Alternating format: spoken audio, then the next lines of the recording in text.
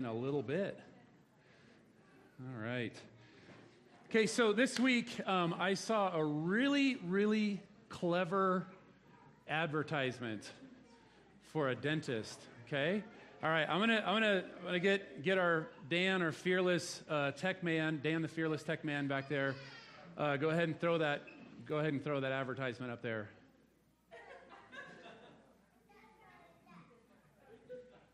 Did you guys see it? How many of you saw the tooth first? How many of you see what else is wrong with this picture? The eyebrow. How many of you saw the eyebrow first? No one. Okay. All right. Y'all are fuddy-duddies. I'm telling you, I saw this on Instagram. I was scrolling through, and I literally laughed out loud. I literally lulled. Okay. So if you ever wonder, I'm easily entertained apparently, but I got the biggest kick out of this. Because I was like, how did I miss that? And once you see the eyebrow, you can't unsee it. But then I was sort of like, how did I miss that? It's so obvious. And then it's kind of like that image of him just will not get out of your head. I'm sorry, but you'll be seeing that over lunch today and tonight as you go to bed. But anyhow, it made me think about this phrase that my dad wasn't like one of these, he's a very wise person, in his own way, but he didn't really expound on wisdom, right? Like he's just sort of like he just said what he thought. But one of the things of wisdom that I always remember my dad always saying was, we see what we want to see. And it's sort of like, well, I didn't see it. Well, because we see what we want to see. And that's such a powerful axiom because a lot of times we only focus on what we want to see or what others work really hard for us to see. Think about it, right? A couple months ago, we talked about the power of advertising and things like that, how billions and billions of dollars are spent to manipulate and to control our perception and what we see. We have to look harder to see what we really need to see. Last week, we looked about how people were naturally tempted to look at the outside instead of the inside, right? And if you haven't been here, you can go online and listen so that we've been doing a deep dive in Matthew this year. But this morning, we're going to see how so many people just simply miss the whole point altogether. Instead of even looking at the outside, instead of the inside, like we miss the whole point altogether. We're gonna dig right in this morning because it's kind of a longer passage, but we're going to dive in here in Matthew chapter 15, starting in verse 29 through 31. Jesus returned to the Sea of Galilee and climbed a hill and sat down. Now, what's interesting is that we hear sit down and we think, okay, he's done. Actually, sitting down, when a rabbi sat down, that means everybody was like, hush, he's going to start to teach. Because when rabbis sat down, that's when the official teaching began. A vast crowd brought to him people who were lame, blind, crippled, those who couldn't speak, and many others. They laid them before Jesus, and he healed them all. The crowd was amazed. Those who hadn't been able to speak were talking. The crippled were made well. The lame were walking, and the blind could see again. And they praised the God of Israel. This is incredible. It's kind of easy because this is kind of in between passages, and it's kind of like, yeah, Jesus did all these cool things. But I love how they literally said the people who couldn't speak were talking, the people who couldn't walk were walking. Like Jesus was transforming lives in front of their faces, in front of their eyes.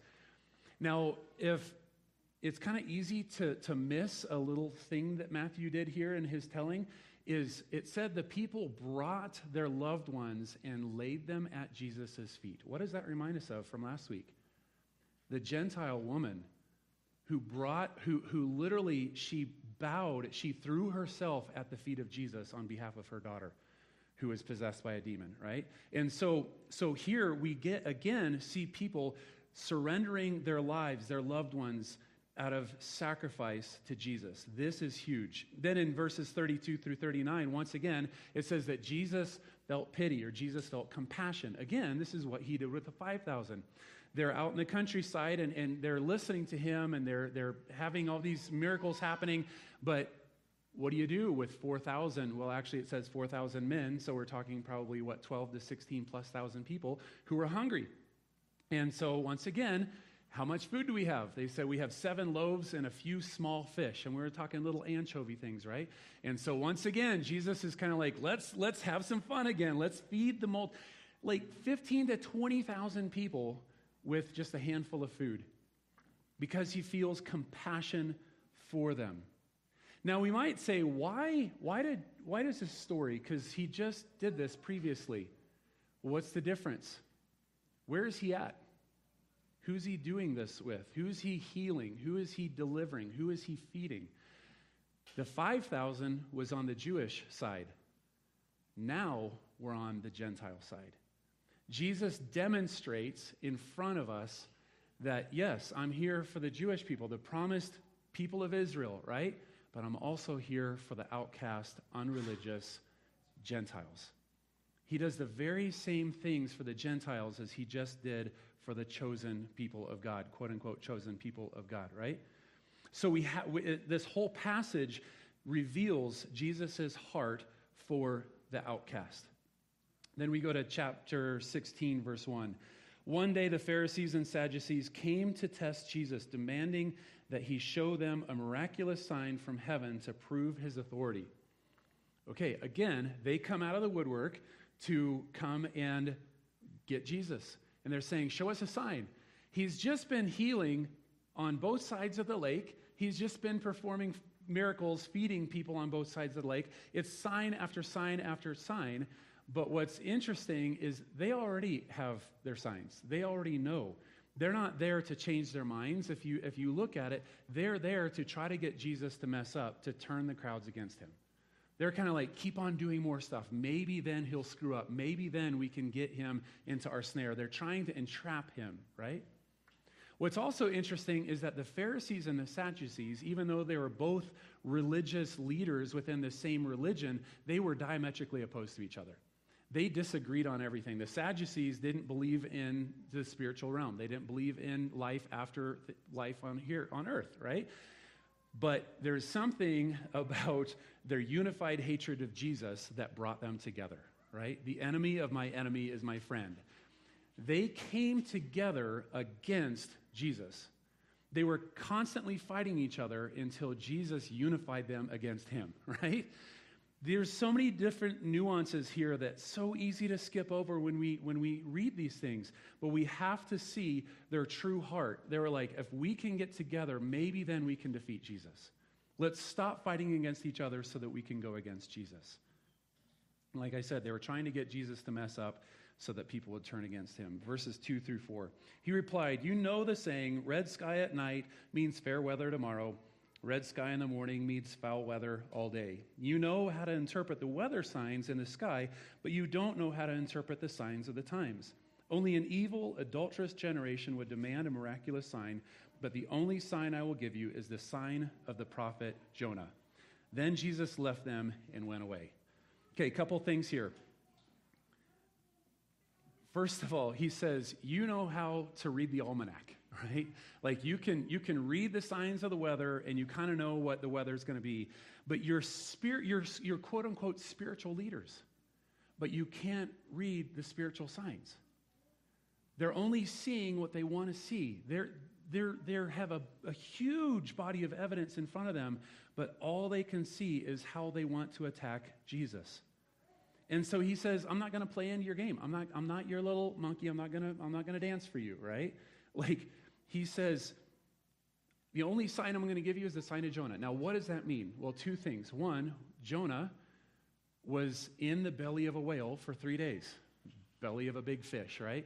And then after 3 days, what? He was released. Jesus is predicting how he would be killed, buried in a tomb in the belly, right, for 3 days, and then he would be resurrected. He says, Jonah was just a prelude to what I was going to do. And so when this happens, you're going to remember, oh yeah, it's just like you said, he would be dead for 3 days and then he would come back to life. The other thing here too is, who did Jonah go speak to? Who did God call Jonah to go preach the gospel to? Well, the gospel, the message of God at that time, right? The evil, horrible, hated Ninevites. The dirty, the unchosen, the outcast, the never has, never will be's. And Jonah was called to go preach God to them, and they repented. much to Jonah's chagrin. However, Jesus, as the perfect evangelist, goes to the dreaded, hated Gentiles, and he shares the gospel with them. And sure enough, we see, fast forward through the New Testament, we see tons and tons of them repent. Well, if you're the chosen people and you want to hold on to that for yourself, you don't want the outside, the outcasts, the nobodies to get that as well. That's especially for you, right? And so he says, I'm not going to play your game. This is what it's all about, the sign of Jonah. Okay, then verses 5 through 12. It says, later, after they crossed to the other side of the lake, the disciples discovered that they had forgotten to bring any bread. Again, right? Like they had just had Jesus perform the miracle of taking loaves of bread, and maybe at this point they're just forgetful. Maybe they're just kind of like, let's see if he does it again. Don't bring the bread. See if Jesus will give us more bread, right? We don't know, but they forgot about it. So then in verse 6, Jesus says, watch out. Jesus warned them, beware of the yeast of the Pharisees and the Sadducees. What's interesting in Mark's telling of it, he says, beware the yeast of the Pharisees and of Herod. Now, there's some things to unpack there because it's not just religious legalism, it's also other cultural things, right? We've talked about Herod was a bad, bad dude. He was a government leader, but he was corrupt. He used religion to get what he wanted. He used government to get what he wanted. It was just a big dumpster fire, right? And so Jesus says, be careful of this yeast. At this, they began to argue with each other because they hadn't brought any bread. Jesus knew what they were saying, so he said, you have so little faith. Why are you arguing with each other about not having no bread? Don't you understand even yet? Don't you remember the 5,000 I fed with the 5 loaves and the baskets of leftovers you picked up, or the 4,000 I fed with 7 loaves and the large baskets of leftover you picked up? Why can't you understand that I'm not talking about bread? So again, I say, beware of the yeast of the Pharisees and the Sadducees. Verse 12. Then at last they understood that he wasn't speaking about the yeast in bread, but about the deceptive teaching of the Pharisees and the Sadducees. Now, they were so preoccupied by their immediate physical needs that they were oblivious to what Jesus was saying. They were so hungry and they were so worried about were they going to get enough food to eat that they forget about, well, what would Jesus be meaning by the yeast of the Pharisees, where they say, like, don't go buy bread from the Pharisees and Sadducees? Is that what he's talking about? And so they miss it. I mean, think about it, right? When Jesus was voluntarily going into the wilderness to fast for 40 days and 40 nights, Satan came to him in his hunger. Because when we are hungry, whether it be physically, emotionally, relationally, financially, mentally, anything, right? In our hunger, when we're having those hunger pains, whatever they might be, that's when we're the most susceptible to temptation. To find alternatives, to find imitations that promise to fulfill those needs. And so Jesus challenges them to be careful what they try to fill their hunger with. And he's specifically talking about the deceptive teaching of the religious leaders of the day. Now, the thing about yeast is that it literally only takes an almost untraceable amount of this little powder to completely alter the entire batch of bread. I mean, think about that. Just a little bit of yeast. We couldn't even see it with our eyes. If just a little bit will literally go and change the entire batch of dough.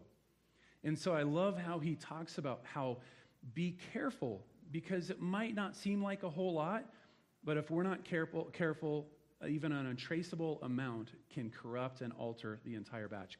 Paul talks about that in his letter to the Galatians in Galatians chapter 5, verse 9. Now, what's interesting is that the New Testament is full of warnings against yeast, right? The legalists, the Pharisees, the Sadducees, the Gnostics, the Nicolaitans, the Judaizers. I mean, all the way through the New Testament, there's all these different groups that try to latch on to Christianity, the Christian movement, the Jesus movement, and to corrupt the gospel to make it more profitable for themselves. Did you know that currently there's over 10,000 cults in the world? 10,000 cults. Over half are in the United States of America. We have a great nation, but I'm telling you, when we start looking at the stats worldwide of what's going on in our great nation, it's gut-wrenching. It's awful. We are a hungry people who have more than any other nation in the history of the world, and yet we have this insatiable hunger for more and more and more, and we make ourselves more vulnerable to the corruption that is all out there. And we're more vulnerable to what Satan wants to do to corrupt the gospel of Jesus. We have to be smart, and we have to be careful. Verses 13 and 14. When Jesus came to the region of Caesarea Philippi, he asked the disciples, "Who do the people say that the Son of Man is?" "Well," they replied, "some say John the Baptist, some say Elijah, and others say Jeremiah or one of the other prophets," right?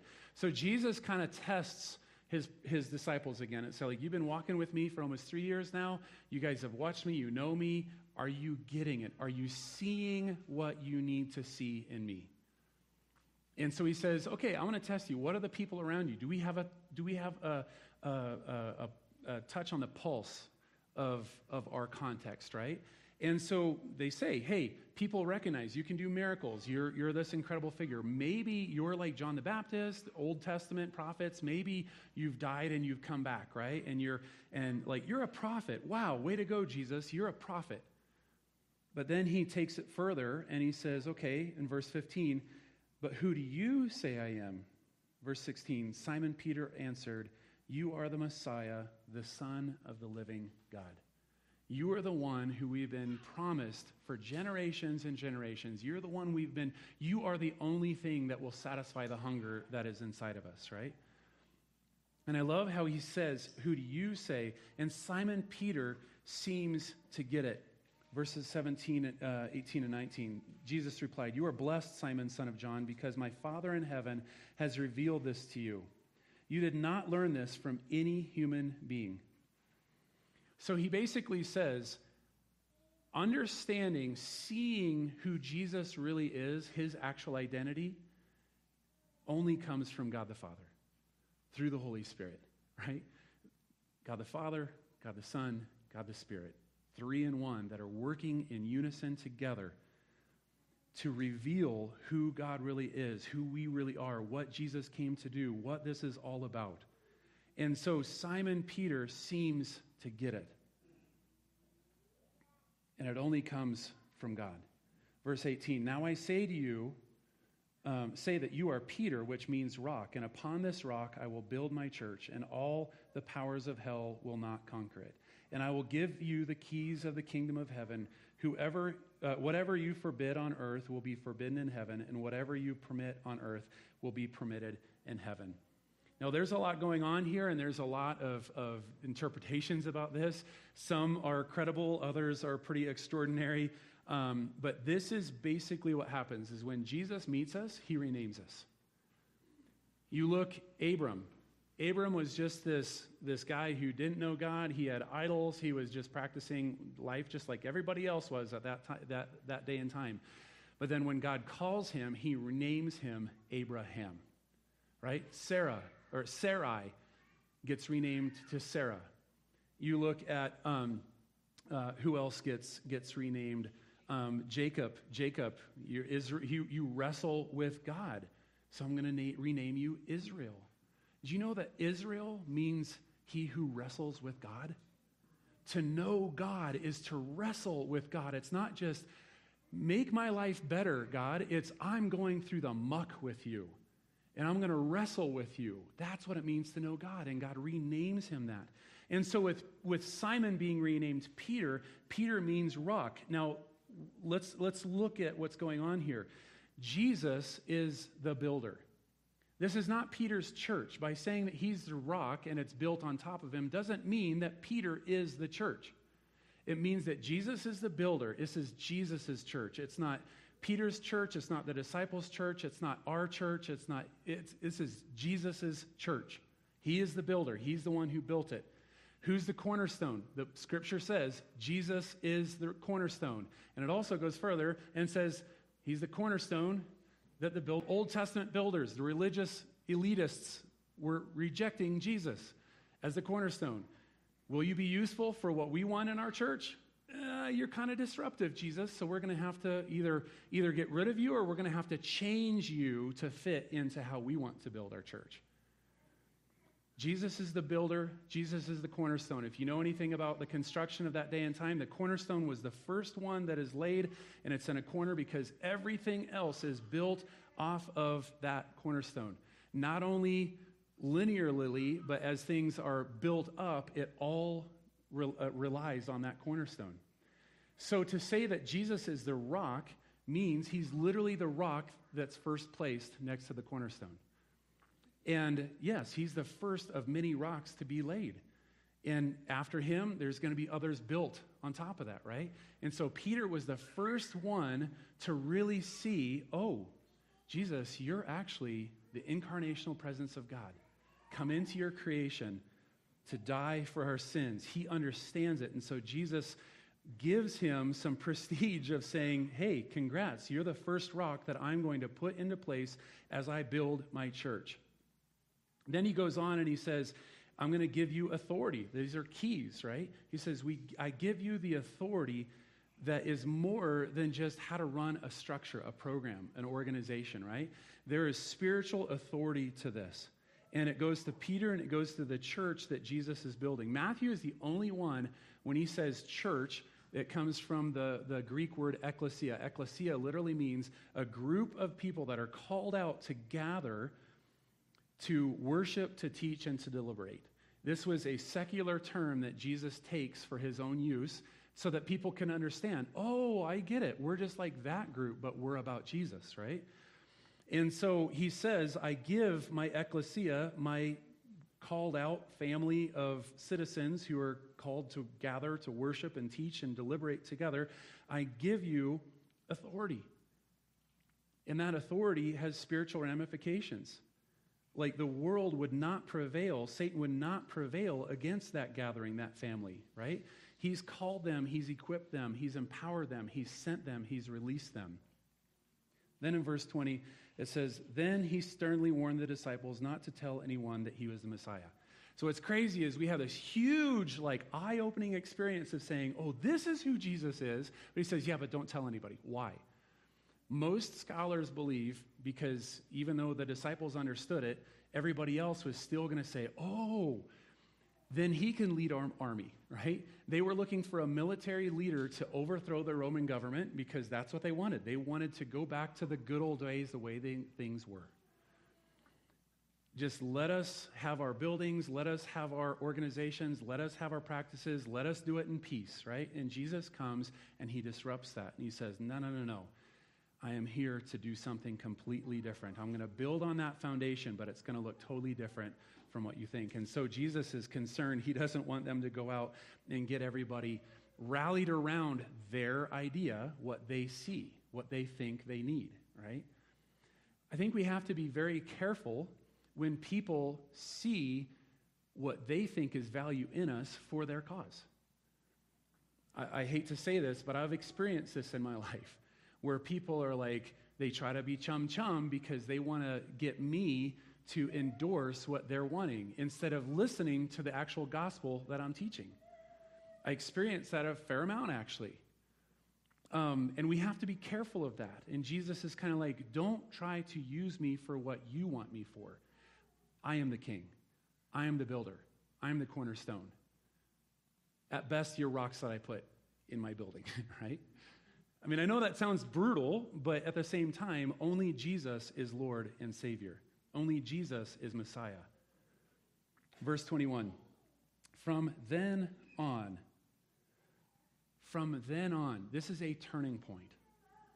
It literally is Jesus from that point on sets his eyes to Jerusalem.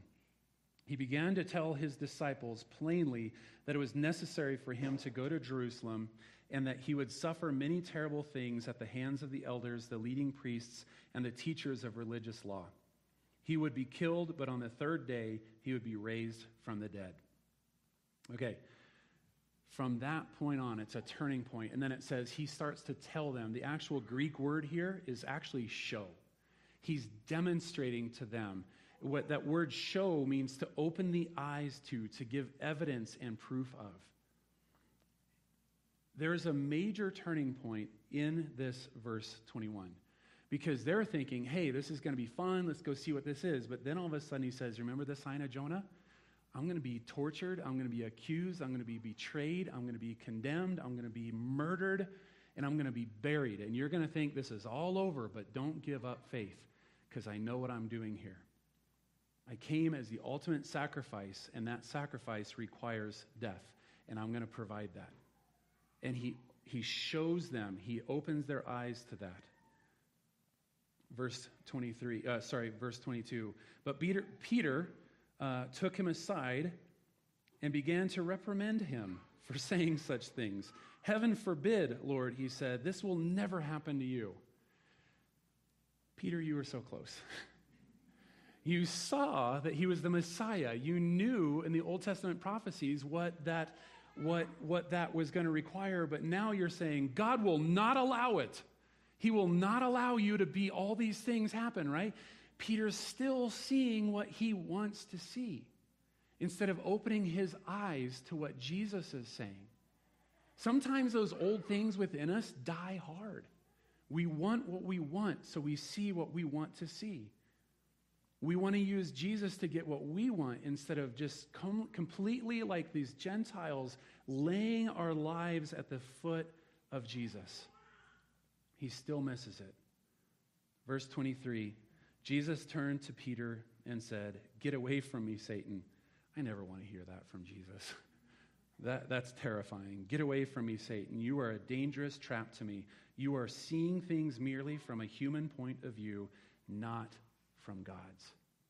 You see, Peter was still operating through the lens of security, safety, comfort, prosperity. More, me, sovereignty of self. Jesus shows how important it is to be aware of the influences around us, right? He says, "Get behind me, Satan," and blah, blah, blah, but he's really meaning the satanic influences that want to infiltrate our minds, our hearts of comfort and safety and security. Jesus clarifies then in verses 24 through the rest of the chapter. It says, "Then Jesus said to his disciples, 'If any of you wants to be my follower, you must give up your own way, take up your cross, and follow me. If you try to hang on to your life, you will lose it. But if you give up your life for my sake, you will save it. And what do you benefit if you gain the whole world but lose your soul? Is anything worth more than your soul? For the Son of Man will come with his angels in the glory of his Father and will judge all people according to their deeds. And I tell you the truth, some standing right here will not die before they see the Son of Man coming in his kingdom.'"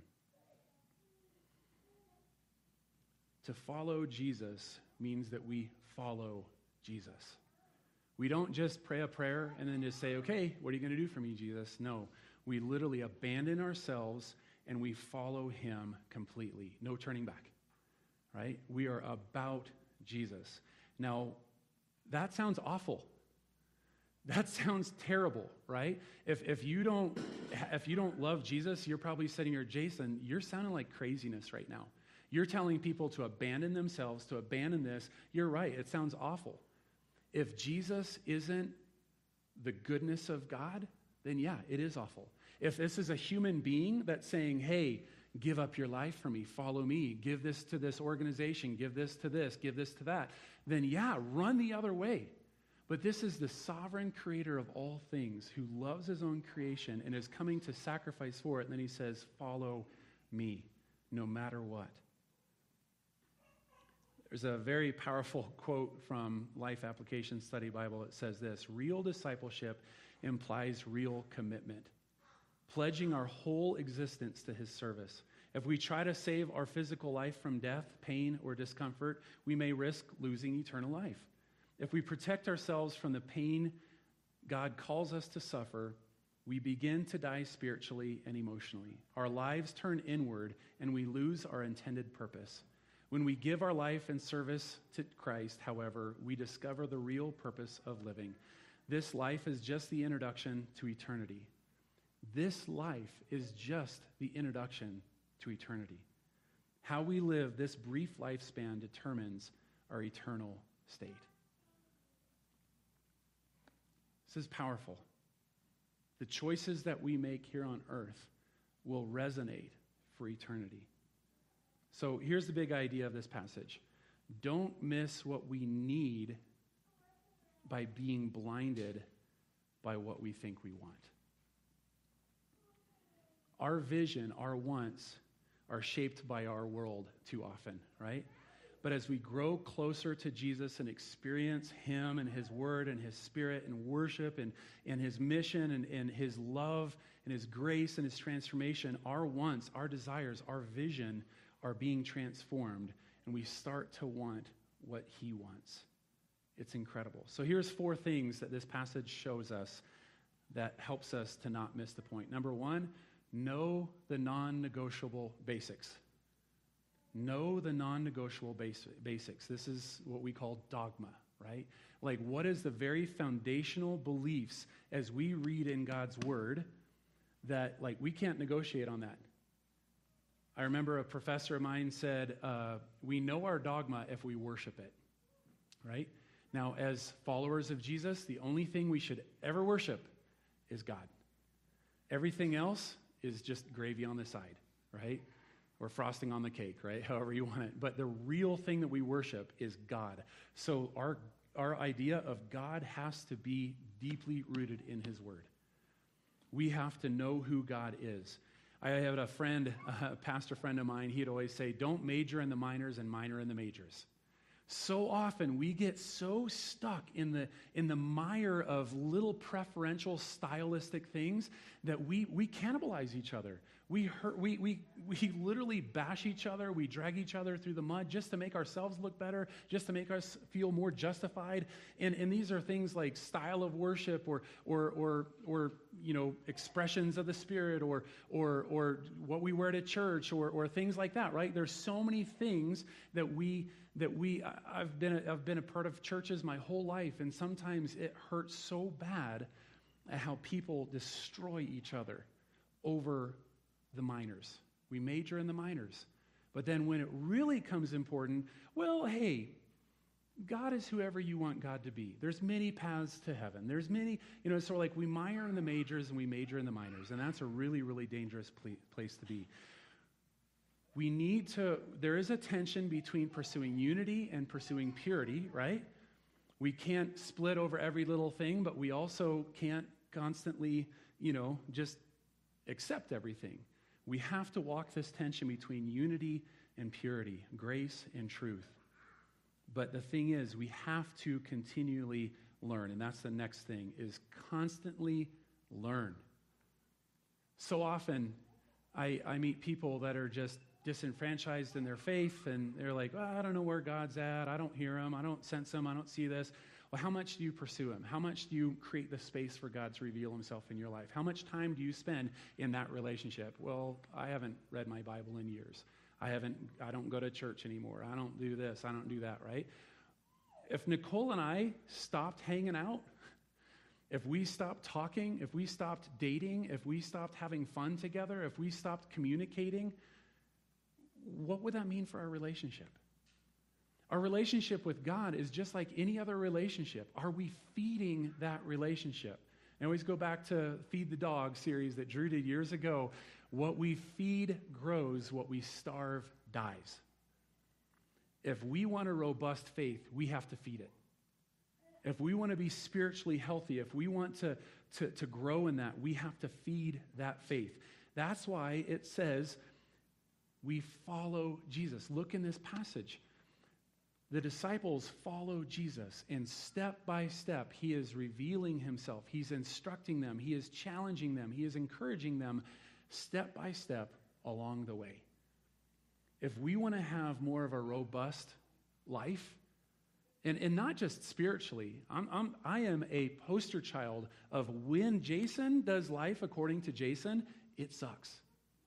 It sucks. I make a mess of it. For example, when I was in high school, it was King Jason, man. It was all about me. Everything was about me. And you know what? I hated my life. I wanted out. I always tell the story about driving 90 miles an hour on gravel roads at 1 o'clock in the morning in Nebraska. And I would let go of the steering wheel, say, who would even care if I was gone? I saw what my sinful self wanted me to see. And that's what it wanted me. It wanted me in the ditch, dead. God wants us to pursue him at 90 miles an hour. God wants our hearts. He loves us. He gave his life for us. We need to grow in our understanding and in our faith. It's not just have more faith, have more faith. Yeah, have more faith, but also grow in our understanding. And then times we're so like, but I don't understand it. Well, have more faith, right? There's this thing called knowing and following that work together in harmony. Sometimes we may not feel like it, but we just need to do it. Sometimes we need to allow God to just meet us in our disbelief. And then third, family that plays together stays together, right? A family that works together plays together. Join in with Jesus' mission. Jesus didn't just say, I'm going to die for you so that you can just go do whatever you want and then meet me in heaven when it's all said and done, right? He says, no, I am good and my mission is good and it's going to be crazy and you're going to wonder what in the world's going on, but you're going to be experiencing things that you never thought you would experience. And the goodness of God's mission is way better than the pain of the circumstances in the moment. A lot of times we give up on Jesus because we're not investing in his mission, and guess what? We get bored. We're kind of like, I don't need that. I'm giving up on that, right? Jesus didn't say, I give you the keys of authority just to leave them in your wallet. He says, get them out. The Spirit indwells inside of us, so now go do something with it. The exegetical commentary says this: it's not Peter's task to make the church safe and secure or to ensure its existence. Rather, it's Peter's task to keep the church true to its mission, which is to witness to the Messiah. That's what the church is here for. In the face of doubt, accusation, hatred, plotting, and more, Jesus doesn't run away and hide. He doesn't say, okay, disciples, come here. I'm gonna keep you in this cave, and we're just gonna have our little fun time together. And then when we die, good luck, world. He doesn't isolate us. He doesn't call the salt and light to hide under a basket, right? He says, this is crazy, but let's get out there. Let's go be light and salt in a dark and tasteless world. He wants his followers to follow him and to live out his compassion, his love, his grace, his truth, his salvation, and more. We need to follow. So know the non-negotiable basics, constantly learn, get involved with Jesus' mission, and last, following Jesus requires an eternal perspective. If we only see what we want to see, I just wasted 35 minutes of your time because it sounds like craziness. And you're going to say, this guy is off his rocker. I don't get it, right? But if we have an eternal perspective, if we're like Peter and we allow God the Father and the Spirit to open our eyes through his word to see the real Jesus, he reveals the centrality of the cross and denial of self on his mission. It's interesting because Peter sees who Jesus is, but as soon as he sees the cross, he's like, whoa, whoa, whoa, whoa, whoa, wait. I don't know about this, right? It's crucial to remember that when Jesus is Lord, if we're in him, suffering is temporary. Suffering is temporary, but the glory of God is forever and eternal. My youth pastor who broke his neck in a football game, a lot of you have heard me share about him before. 1983, he was a 17, 18-year-old senior in high school, snaps his neck in the championship game of his football season last year. Last game of his career, right? He just had to go 40 more minutes without getting injured, and opening kickoff, he snaps his neck and is paralyzed for the rest of his life.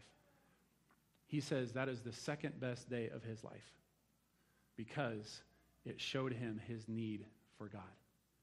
Second only to when he gave his life to Jesus as a kid. And I'm telling you what, the guy is now 57, and he's still saying the same thing. He's still saying the same thing because, and the message of his life is was it 2 Corinthians 4:18? Set your eyes not what's seen, but what's unseen. For what's seen is temporary, what's unseen is eternal. And then everything he would ever sign was think eternally. And that's coming from a guy who would write like this, right? I think that says think eternally, right? He means it. He knows Jesus. He follows him every day as he's pushing in his wheelchair, right? Suffering is circumstantial and temporary. But glory in heaven, the glory of the Father in heaven is going to be forever. This is going to be like a blink of an eye when it's all said and done. Denial of self isn't natural, but it's where we find true freedom now and forever. So moving from belief to action, knowing to doing. One simple thing, ask ourselves, what is the point of my life? What's the point? Why am I here? Why am I living, breathing? Why am I standing right here, right now? Why do I work where I work? Why am I married to who I'm married to? Why am I a part of this family? Why do I have the friends? Like, why am I here? What is the point of my life? It's like Jesus said in Matthew 16:21. From that point on, Jesus turned to Jerusalem. He was a man on a mission. Are we men, women, boys, girls on a mission? Or are we just little monkeys that dance for the world? Are we just, oh, what a good little performance you gave? Is that what we're shooting for? Or do we have an audience of one? Do we have a Savior of one? Are we living for and from and to and through him every day of our lives? So it's appropriate. I know this is really heavy. And some of you, this is your first time here. Welcome. It's really appropriate that we're celebrating baptism today. There's nothing magical or mystical about baptism. We don't even have membership in the greenhouse, so it's not being baptized into the church, Little C Church. It's being baptized into Jesus. It's an outward demonstration of an inward transformation. It's when people say, I have experienced the goodness of God. I have been saved from the sin of my past. I am buried. I am dead to that sin, and I have received new life. I am transformed into this new lease on life now and forever. And it's a way to tell the story of the gospel of Jesus Christ. It's a way of experiencing and demonstrating the goodness that, yes, he paid for my sins, but he gives me new life. The old is gone. All things have been made new. And so I love that this morning we get to celebrate that testimony of 5 people. And you're going to hear their stories. We're going to, in just a second, we're going to have one last song, and then we're just going to head down the stair and head out there. And we have a really fancy baptismal font there. It's nice. It's galvanized. So there we go. But no, the beautiful thing is that the beauty is not the tank. The beauty is not the water. The beauty is the meaning and the symbolism behind that. The words that are spoken, the words that you're hearing, I pray that it touches our heart, no matter who we are, no matter what we believe, no matter where we're at. I pray that we see the goodness of Jesus from this passage. That's who he is. It's what he came to do. Amen? Let's pray. We're going to have one more song, and then we'll head downstairs. God, we thank you so much for sending us your son, for coming into your own creation. God, we always say you just didn't give us a list of do's and don'ts and say, good luck, I'll see you in a while. Instead, you came before us, you're here with us, and you'll be here forever. God, I pray that we would answer that call to follow you. God, as we see in this passage, help us to see who you are, see what you've done, see what you want to do in us, and live out what you want to do through us. God, you do this out of love for us, just like you had compassion from your gut. Your gut turned when you saw the hunger, the brokenness of your creation. It didn't sit right with you, and that's why you came. To save us, to transform us, to set us free, now and forever. God, I pray that as we close out with this song and then head downstairs and hear the stories of those, God, I pray that you would just work in our hearts and our minds. God, if we know you, that we'd be encouraged, that we'd be challenged. God, if you're new to us, God, I pray that we could see you in a way that would be compelling, that we would want to give our lives wholly to you. God, that we would follow you from this point on. God, if anybody this morning, if they want to give their lives to you, God, I pray that they would take that step, that find us afterwards and just spend time talking to you, to surrender their lives to you and to enter into that new relationship, that new mission, that new identity.